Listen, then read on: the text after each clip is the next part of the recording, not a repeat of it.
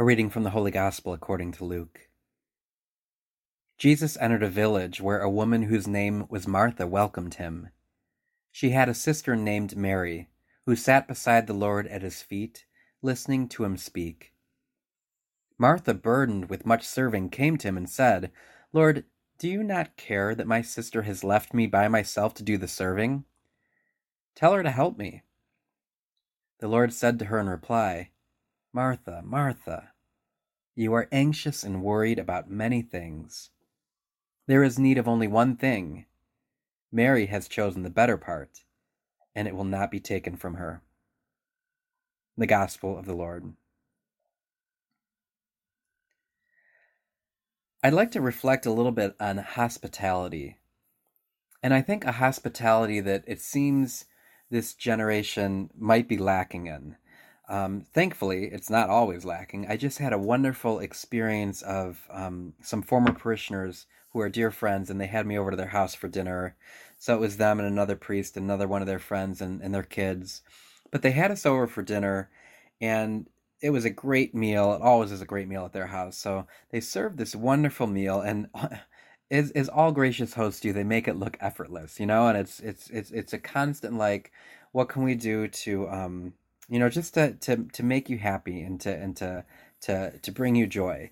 And so after the serving of all the meal, I got to stay a little bit later just to talk with them about some things.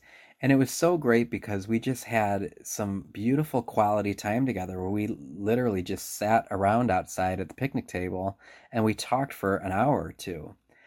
And as I was driving home that night, I was so absolutely grateful for them.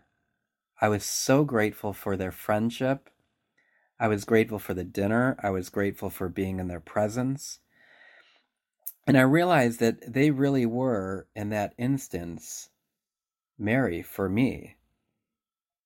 They almost literally sat at my feet and just allowed me to share, and they shared and they talked, and we all talked about different struggles that we go through in life and the joys of life and the difficulties, the laughters.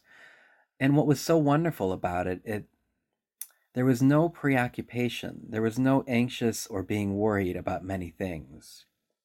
Sometimes you go to somebody's house and you could tell maybe they're not so happy to have you. It becomes a big deal for them to do all these things. And anyone that's hosted anybody knows that's always a stressful thing. But if we let that stress get in the way of ultimately this personal encounter of just being with someone, we really miss out on the experience that I think God wants us to have for us. In this glimpse of the gospel, it's a meal, so he's just focusing on one aspect. But this aspect really can radiate to our whole lives, how we treat a meal, or how we treat hosting somebody, or how we treat hospitality. If we can do so in a way that is joyful, that is actually desiring of that, and where we're not anxious and worried about everything. We're not anxious and worried about everything being right. We're not anxious and worried about impressing them. We're not anxious and worried about the house being immaculate. We're just glad to be with them. And maybe you've had the experience where you go to a house and you could just tell there's a tension there, and somebody's anxious and worried about everything, and there's not really that sense of presence or being with you. It was interesting because at the end of the meal, while we were leaving, I just told them, how wonderful it was for me and thank you for doing this. And they said, yeah, it's so strange. Our generation, we love having people over to our house and we do it all the time, but none of our friends invite us over. And I don't think it's not that they want to, but she said, I think that most people are just so kind of weird about inviting people into their personal space. It's just something we don't really do anymore. We don't invite people into our homes or into our lives or into that personal space. And yet we see here both Martha and Mary, they did this for the Lord. So Martha was the one that welcomed him, and Mary sat at his feet listening to him speak, and they made him feel welcome. Sure, Martha gets it a little bit wrong because she's anxious and worried about everything else, and Jesus just wants to be with them. He just wants to share with them. And so I guess I offer this as a reflection, first of all, to think about the practicality of sharing meals together. Are we hospitable? Do we invite people into our homes? When's the last time you had somebody into your home and shared a meal with them? Maybe it's time to do that. Time to catch up with a friend that you haven't done that with in a long time, or time to do that for someone that needs it, somebody that is lonely, or somebody that's going through a difficult time or grieving the loss of a loved one. There's nothing like going to somebody's home that is just so warm and welcoming. And I would just invite you that as you do it, to try to do it in a way that you're not anxious and worried about it. So don't freak out about it. You find that the people that really love you and accept you appreciate you just as you are. They appreciate your home just as you are. Even the things that may be out of place or whatever, just become a part of your character or your story, your personality, and they almost become endearing things. So don't be afraid of that. Don't be worried or anxious about that. And the amazing thing is that we could be entertaining angels.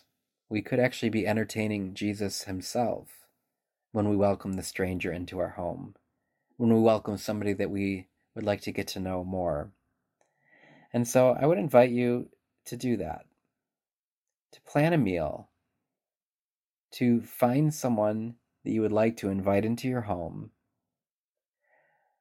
to allow yourself to be attentive to them, to care for them, to listen to them, to serve them, to feed them, to nurture them, and to do it all with grace, without any anxious or worries or being preoccupied by anything else. And I have a good idea that if you do that, not only will you have an amazing night and an amazing experience, but certainly the person that you have invited into your home will as well. And who knows, it might even become a lifelong and wonderful friendship. So don't be anxious and worried about all the other things. Invite someone into your home, treat them like they are like Jesus, and allow that same peace and that same joy and that same hospitality to radiate through you to somebody else in our world.